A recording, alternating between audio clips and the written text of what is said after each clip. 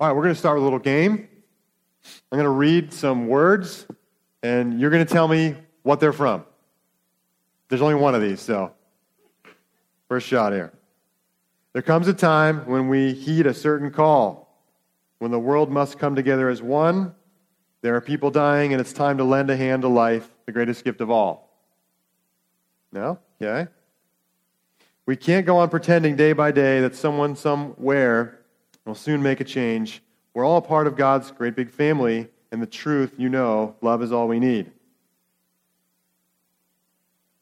Nope. Send them your heart so they'll know that someone cares. I'm skipping the chorus. And their lives will be stronger and free. As God has shown us by turning stone to bread, so we all must lend a helping hand. Nope. When you're down and out, there seems no hope at all, but if you just believe, there's no way we can fall. Well, let's realize that a change can only come when we stand together as one. And now here's the giveaway. We are the world. We are the children. We are the ones that make a brighter day, so let's start giving. There's a choice we're making. Oh, snap, my phone just disconnected. Okay, that was the end of it. All right. Who sang it? Who wrote that? Michael Jackson, thank you. Okay. I remember first hearing that song as a little kid, and I think I saw this music video thing on stage with Michael Jackson and 1,000 kids behind him, singing this song. We are the world, we are the children. Pretty interesting lyrics there, don't you think? Now, I wouldn't really look at Michael Jackson and consider him a follower of Jesus. I have no idea where he is now. I pray that he's in heaven with Jesus. But it's interesting to me that the world knows that it needs love. I saw a TED Talk recently. And by saw, I mean I just saw a picture of one. And it said something about bringing back the golden rule. Well, when I was in elementary school, I went to a Christian elementary school, they taught us the golden rule, which is do unto others, right, as you'd have them do unto you. And so going through school was always kind of assume that's kind of how things work. This video, I think, was really arguing that maybe that's not in elementary schools. I don't know. But the point is, there's something in the world that the world knows that love is what it needs. And someone shouted out the Beatles, right? Love is all you need. So my question that I want to pose today is well, what does love look like then? And how do we do that? We're starting a series, a 4-week series today called Love Your Neighbors. We're exploring the command to love your neighbor as yourself. And Jesus, in the New Testament, sums up all of the Old Testament commands with 2 commands. He says, love God with all your heart, with all your soul, with all your strength, with all your mind, and love your neighbor as yourself.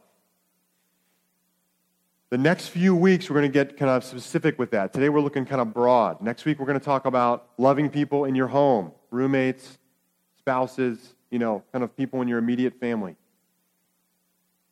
place that you live. The next week, we're going to talk about loving kids, whether that's because you have them or not. And we're going to be having a woman from DCF. Her name is Lori. She's going to come and share a little kind of appeal to the shortage of foster parents that there are in this area. So you can look forward to that in 2 weeks from today. And then the last week of the series, a guy named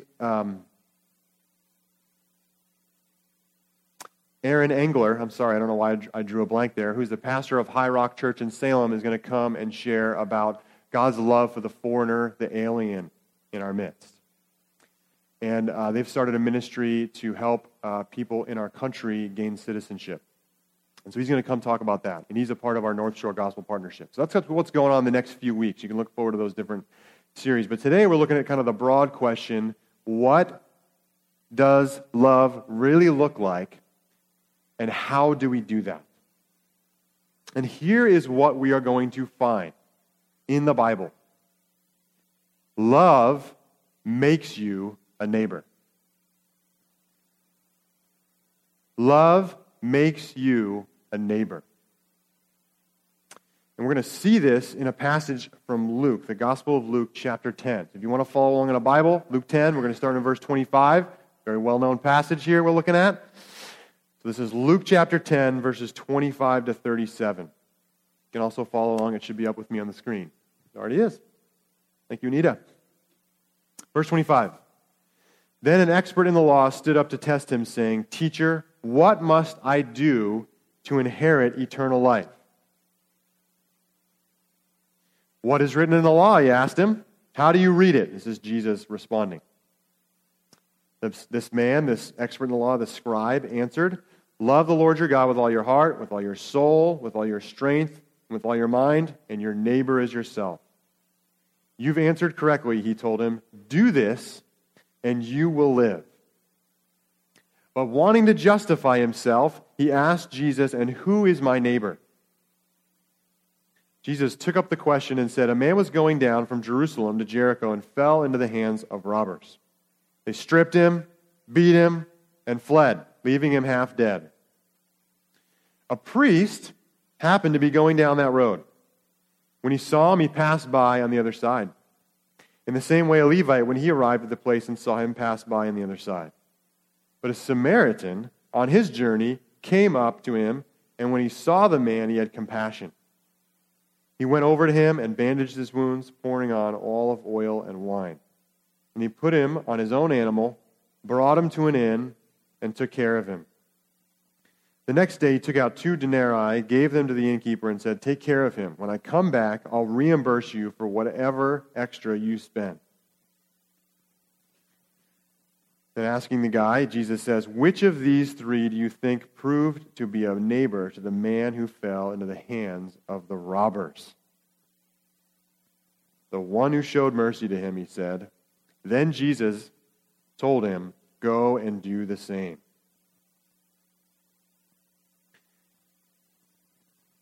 The first question we're asking here is, what does it look like to love? What does it look like to, have the kind of love that could possibly change the world? We heard about it in Michael Jackson's song. And the answer is that love makes you a neighbor to me. Love makes you a neighbor to me. And love makes you a neighbor to everyone. Now, this whole episode with Jesus starts because one of the scribes, this would have been a guy that had authority in that community at the time, would have been looked at as kind of like the spiritual authority, the priest or the pastor of kind of our day. He wanted to test Jesus. He heard about this prophet Jesus, probably as curious as some of these other Pharisees or scribes were. What's the deal with this Jesus guy? Let's see if we can kind of pin him down and expose that he's not who he's talking about. He's not some new prophet. And the scribe asked this question about eternal life, which is kind of probably a big question back then, as maybe it is today in some ways. Just what do I have to do to live forever, to be right with God? What does a person have to do to get that? And this guy identifies the central commands from the entire Old Testament. There's a lot of them in there. If you've ever read through it, it's kind of a long book. And he narrows down, Jesus says, you've answered correctly, right down to the main 2 things, which is loving God and loving your neighbor as yourself. And Jesus says, hey, do this and you will live. Now, just to clarify something, Jesus is not saying that if you do a bunch of things to show love to people, that gets you eternal life. No one could do those things perfectly, and Jesus knows that. But the point is this. The people that love God and love their neighbors are the people that Jesus would say are those who have their names written in heaven. He says earlier in this chapter.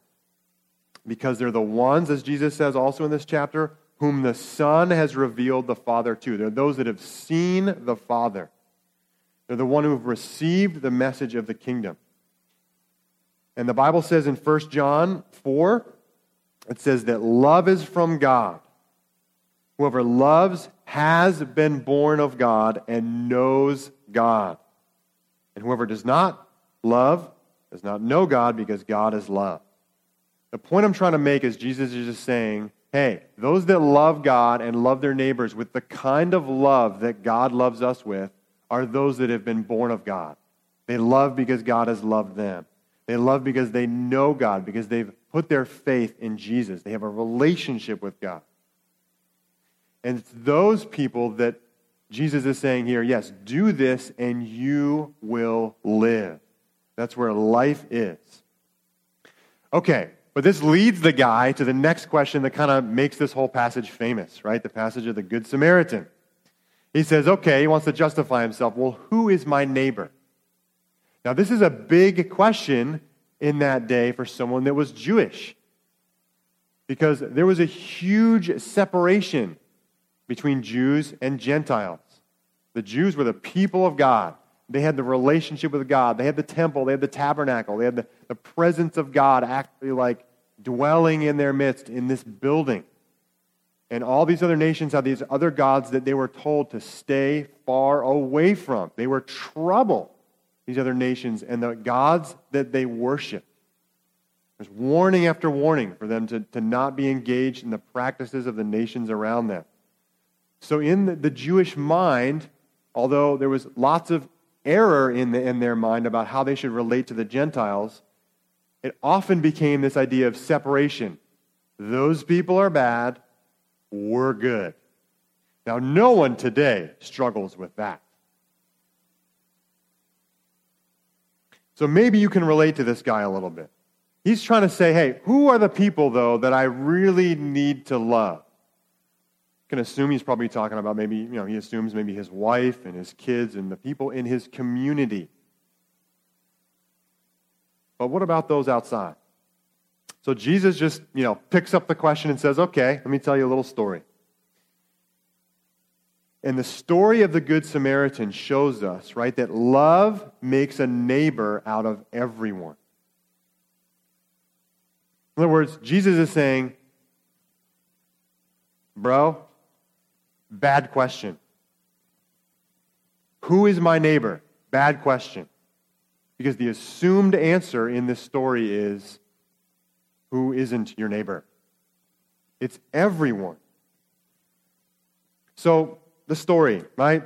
The guy's on his way on this road, right to Jericho, gets attacked, bandits, they take his stuff. The priest walks by. Now, the priests were this separate class. You want to talk about castes like in India? This was kind of the same. The priests were descended from Aaron, who was a Levite. We read about Aaron earlier today in the call to worship. So the only way you could be a priest was that if you descended from Aaron, Moses' brother. That was it. Okay? So very select group of people. Their job was doing the sacrifices in the temple to present to God.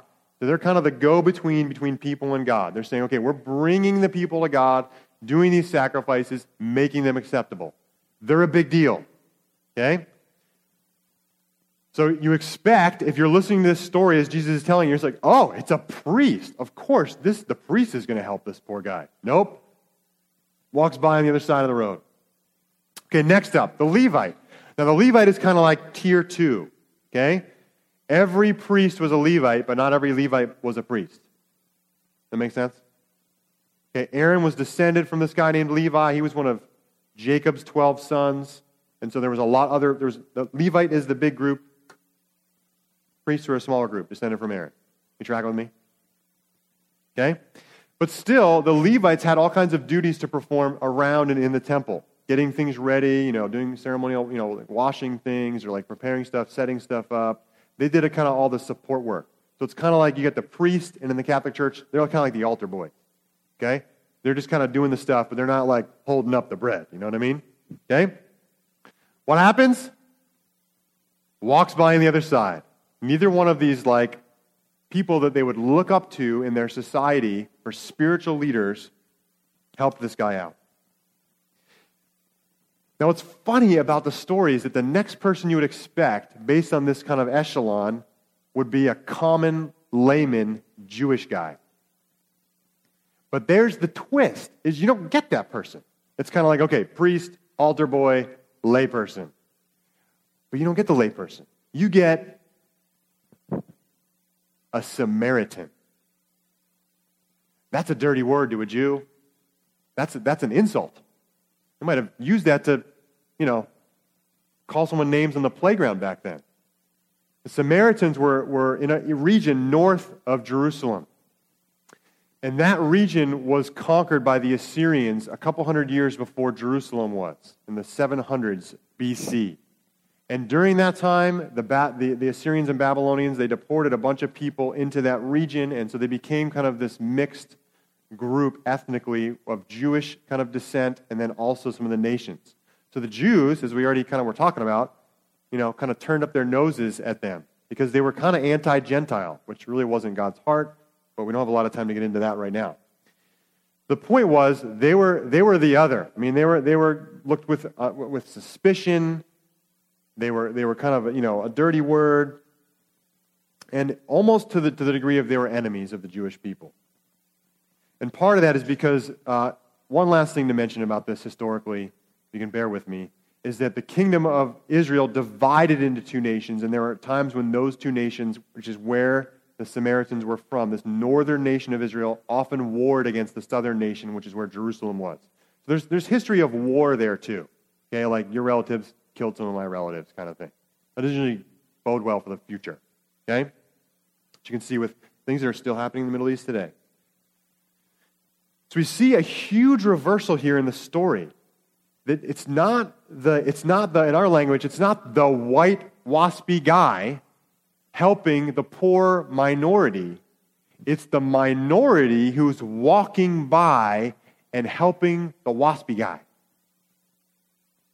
Right? That's what Jesus is doing in this story. He's flipping it around.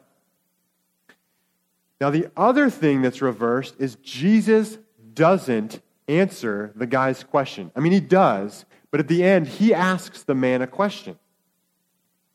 The scribe says, "Who is my neighbor?" And Jesus replies, really, who was a neighbor to the man? He's turning it around because he's saying, that was kind of a bad question, buddy, but I'm going to go with you. Because the answer is, who's not your neighbor? That's a bad question. It's assuming that there is some separation between people that Jesus had come to tear apart. Right? We sung a song today about the veil being torn in the temple. But that is also, Paul picks up that language and says there's also a veil torn between Jew and Gentile, what separated people. Right? So the answer that Jesus is saying is everyone is your neighbor. So really the question is, are you a neighbor to the people around you? And the point is, taking this all the way back to the beginning, is that love makes you a neighbor. That's Jesus' thrust in this. It's that love compels us to be a neighbor to the people around us. Who had love in their heart? The Samaritan did. And Jesus, in flipping the story around, just totally throws it outside of religious professionals and a select race of people from God and says, hey, look at this person that's a minority or an outcast or even an enemy of your people, and this person is the one that's demonstrating a love that is being a neighbor to somebody else. Love makes you a neighbor to everyone. This includes your actual physical neighbors, but even the stranger in your life.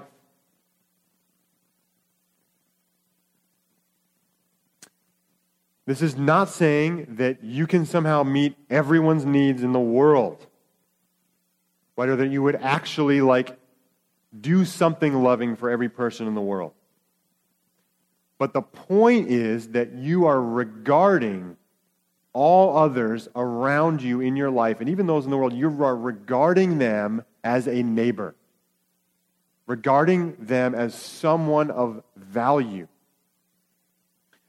When I was a freshman at Gordon, I'll never forget this. When I was a freshman at Gordon, there was a guy that was a senior by the name of Matt Capitolo.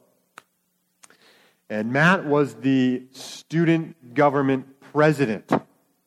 And so he would go up on the stage, in chapel and give announcements about the different events that were happening on. And in my mind, he was kind of like, he was Gordon. like he's the guy, like representing the entire school. And I don't know how it happened, but somehow my freshman year, he learned my name. I have no idea. I cannot remember for the life of me how that happened. Well, I didn't stalk him and say, "Hey, I'm No, it was like he learned my name, and every time I would pass him by on campus, he would look me in the eye and greet me by name with a smile. And we never hung out. It was never like we were friends, but that meant a lot to me. I saw him years later at a homecoming weekend. It was probably maybe even 10 years ago now. And I just went over to him and I shared that with him. I said, you probably don't remember this. I don't even know if you remember me, but of course he did. I mean, that's who he was, right? He just remembered, and I just said, hey, this meant so much to me. When I was a freshman, I was kind of lonely, and you learned my name somehow, and you greeted me by name and looked me in the eye as this senior, important person on campus, and I was this lowly freshman, unknown. That's just a small example of what God is saying, is that love makes you a neighbor to the people around you in your life. It compels you to be a neighbor. If you have love, you become a neighbor. That's actually the word that Jesus uses in this passage. It says, he asks the question, who became a neighbor to the man who was robbed? It's love that makes you, it turns you into a neighbor. In the book, I Once Was Lost, two authors, one's an InterVarsity guy, another's a pastor of a church, Don Everts and Doug Schaap, sorry Doug, present a path that they argue that most postmoderns in our country and our society walk through who end up becoming followers of Jesus. Anita, if you can put that up there. They did a study of thousands of people that became followers of Jesus later in life, and they said that this is the spectrum through which most people walk through on their journey to Jesus. It starts by trusting someone who's a Christian. And without that, for vast majority of people in this book as they detail, that's their story. It first happened when I had a real relationship with someone that was a Christian. And by that I mean it was like a relationship where there was trust. Where you could share something and I could share something and it was real. Pretty amazing, isn't it? And then they walk through some of these other stages where they start to get curious about this funny Christian person that may be loving them a lot. And then they're open to a change in their life. Maybe something difficult happens in their life and causes them to question some things, or they're going through a hard time or an addiction, or some of their needs surfaces. And then they usually enter this kind of intense phase of seeking and just having all these questions and really wanting to know answers.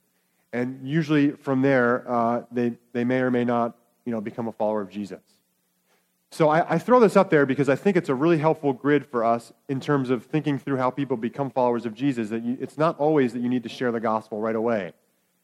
It may be that they need to trust a Christian first. Now, I'm not saying that you can't help the stranger. I think this and give him. Sometimes it's through this whole series of things in one meeting. Jesus did that with the woman at the well. He established trust. He started to build her curiosity in some of the things she was asking and he was asking her. He kind of pushed her on a life change deal, right? The guy you live with is not your husband and you've had 5 other husbands, And then there was this phase of kind of seeking where then she's coming back even after that with other questions. So this is not to say this takes years. It could take years. This could all happen in one encounter with someone. But the point that I'm trying to share is that love is really important. God is calling us to love the people around us. The ones that we see, the ones that we pass by often on the other side. The ones that are a little too messy, a little too dirty that maybe we would like to avoid. You may be the only Christian in that person's life and the only person that they might be able to trust to kind of enter on a journey to encounter Jesus. Whether it's in one sitting with person or whether it's walking with them for years.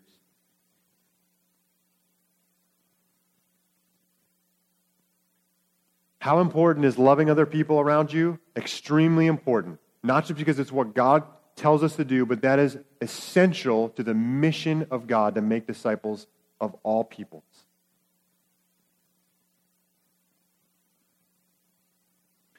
Now, I think for whatever reason, I think we often, the natural tendency in our lives is to drift towards not engaging with others or not loving the people around us. Obviously, because we have sin in our life. We naturally tend to drift that way as people. It's not an easy thing to love the people around us.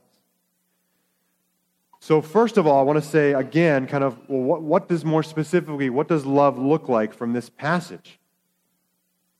We're saying that love makes you a neighbor.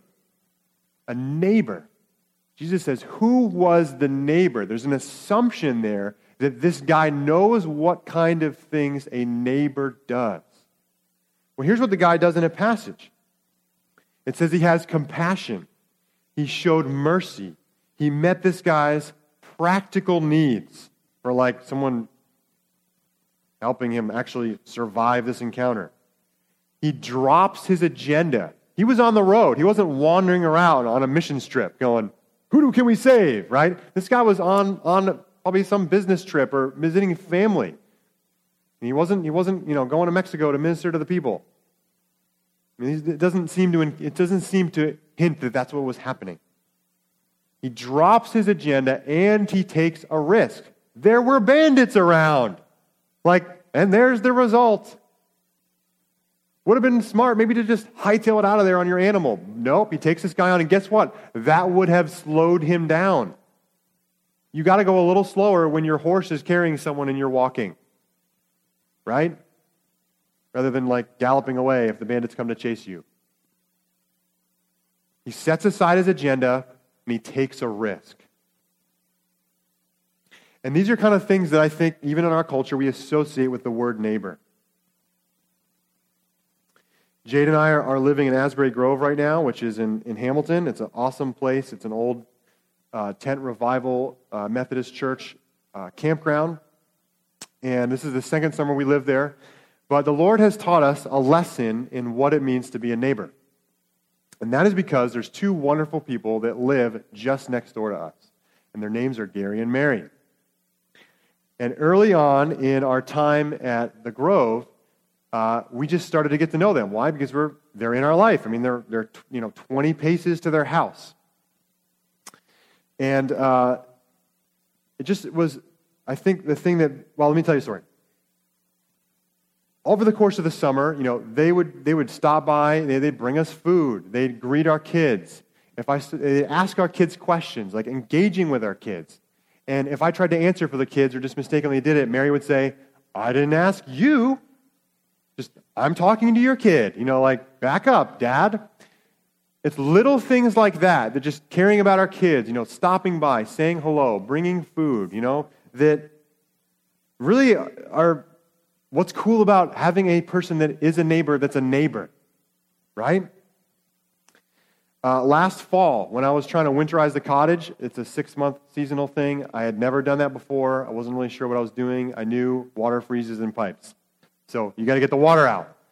But I didn't know exactly, how to do it. And so who did I call? I called Gary, right? Because he's next door. He came by. He brought his air compressor, shoved it in a pipe. We blew the water out of all these different places. He helped me figure out how to take the water filter off and taught me this cool method with a towel that if you take a piece of cloth and kind of get it wet and wrap it really tight. John, this plumber in the front of John is just yeah, it's a good trick.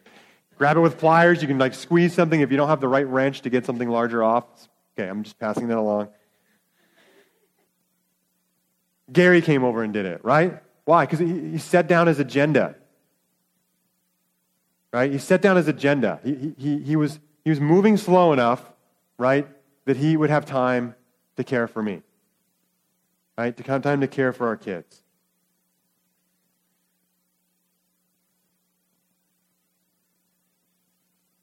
That's what a neighbor is. Love makes you a neighbor. Love compels you. It makes you become the kind of person that is willing to set aside their agenda and is happy to do that and even take a risk with someone that you might not normally want to associate with. But love compels you to do that. Because love makes you a neighbor.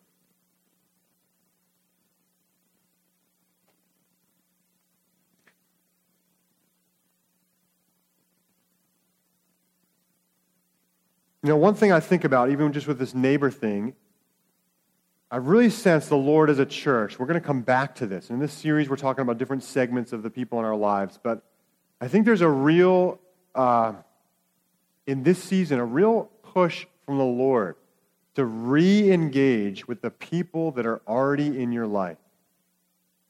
So with that said, I just want to throw out one idea. We have a small number of faith groups right now. Or, sorry, I should say life groups in our church right now. And part of that's just because of season of life of many people that have been leaders in the past with small kids and just, kind of the journey that the church is on. And, just busyness of schedules and work. I just wonder if the Lord is calling us to do a little bit more of reaching out to people in our neighborhood, that it's really easy to walk 20 paces to their house. There's just something there I'm going to float by you to let the Lord stir that up in you and see where he directs us as a people. But we're coming back to this idea because I think we really need to see what is the Lord already doing around me in the people that I'm already interacting with all the time.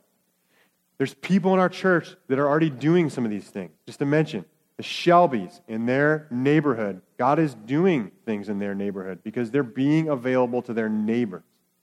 They're reaching out to people and loving on people and building friendships. Travis Schultz, just want to throw his name out there, has started different, Bible studies at work with the guys that he's, connecting with. You can do that, those kinds of things, as the Lord is leading you to. And we can help you assist in that. So, the last question. How do I love others? How do we actually do this? If love makes you a neighbor, how do I get there? Well, in a nice thick Gloucester accent, surrender changes your agenda. Well, for the rest of you, surrender changes your agenda. If you want to love others, you have to surrender your agenda. We've already talked about, like the Good Samaritan does. You've got to give something up of yourself. And that seems like a hard word, guys. It seems like, I gotta give something up, right? You got to really work yourself up and let go of something like, time or money or privacy or control or your schedule. But with God, it doesn't really work that way very well. It's really more a surrender to love. When you are surrendered to the love of God, it looks like this instead of like this. Right? And oftentimes we cannot receive the love of God that he is constantly pouring out at all times because we're gripping something else.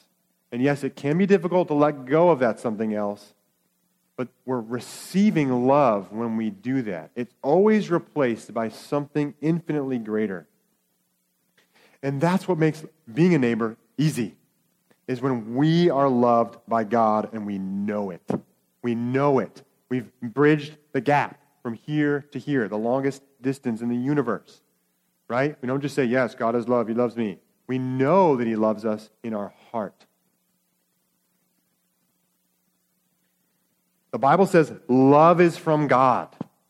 We cannot love in the way that God loves unless we receive it from God.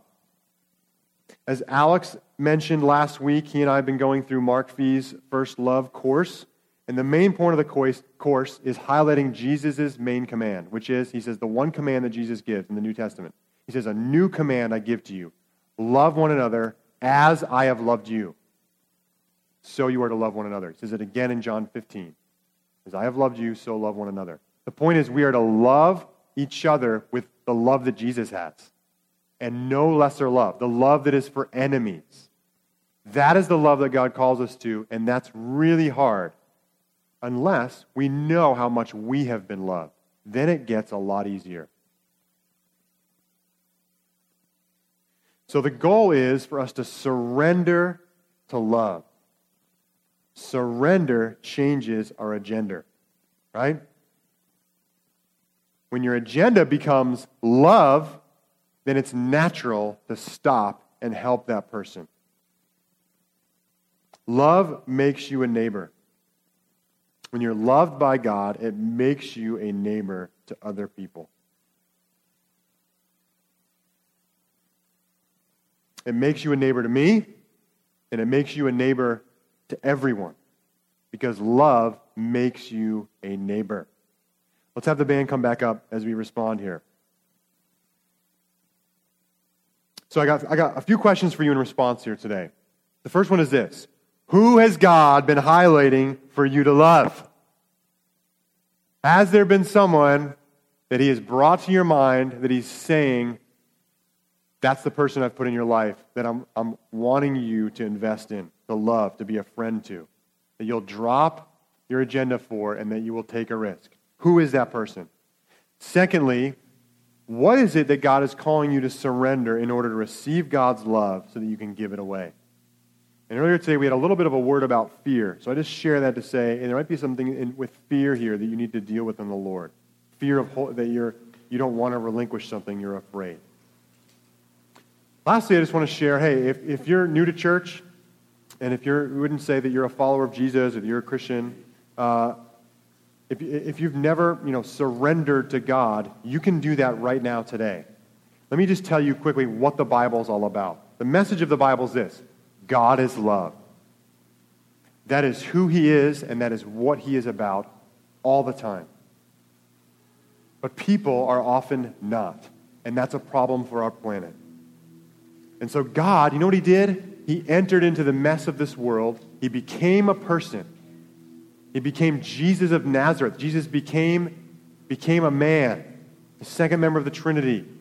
Became a person so that we could know God. We could see what God is like, and that we could know Him. And what happened? People killed Him. But God raised Him from the dead. And He's still alive today. And He's now at the right hand of the Father in heaven, enacting a mission of love all over this planet, and sharing Himself, His very Spirit, with all those that would seek Him. Anyone that would call out to Him and say, Jesus, I surrender to you. And He'll forgive your sin. He'll make you His own. He'll call you a son or a daughter with all the rights and privileges that Jesus has, the Bible says. That's the offering. And it doesn't even stop there. The Bible says that those that believe in Jesus, their old self, the bad parts of themselves, the sinful parts, the wicked parts, the things you don't like about yourself, they all die with Jesus. And you're raised to newness of life with Him. That you can have power to do love. To love others in this world. To live a life of love. That is the gospel. It is that we have the power to obey God and love the people around us, even our enemies. And to help us do that, God says He's going to put His Spirit inside of us. That's the gospel. It's very simple. It's very complicated. If you've never done that, I just encourage you to tell the Lord in your own heart, I surrender, Jesus. I want to follow you. I know I need you. I confess my sin. Forgive me. I want you. Let's stand as I pray. Lord, so we just invite you to speak to us about who have you put on our minds today, God? Who have you put on our minds? And what is it that we need to surrender? What are we holding back that's keeping us from loving those in our lives, our neighbors? And God, if there's anyone here today that doesn't know you, I just bless them in the name of Jesus, and I pray, Holy Spirit, you would speak to them and help them to surrender to you today and to feel your love as you pour it into them. Thank you, God.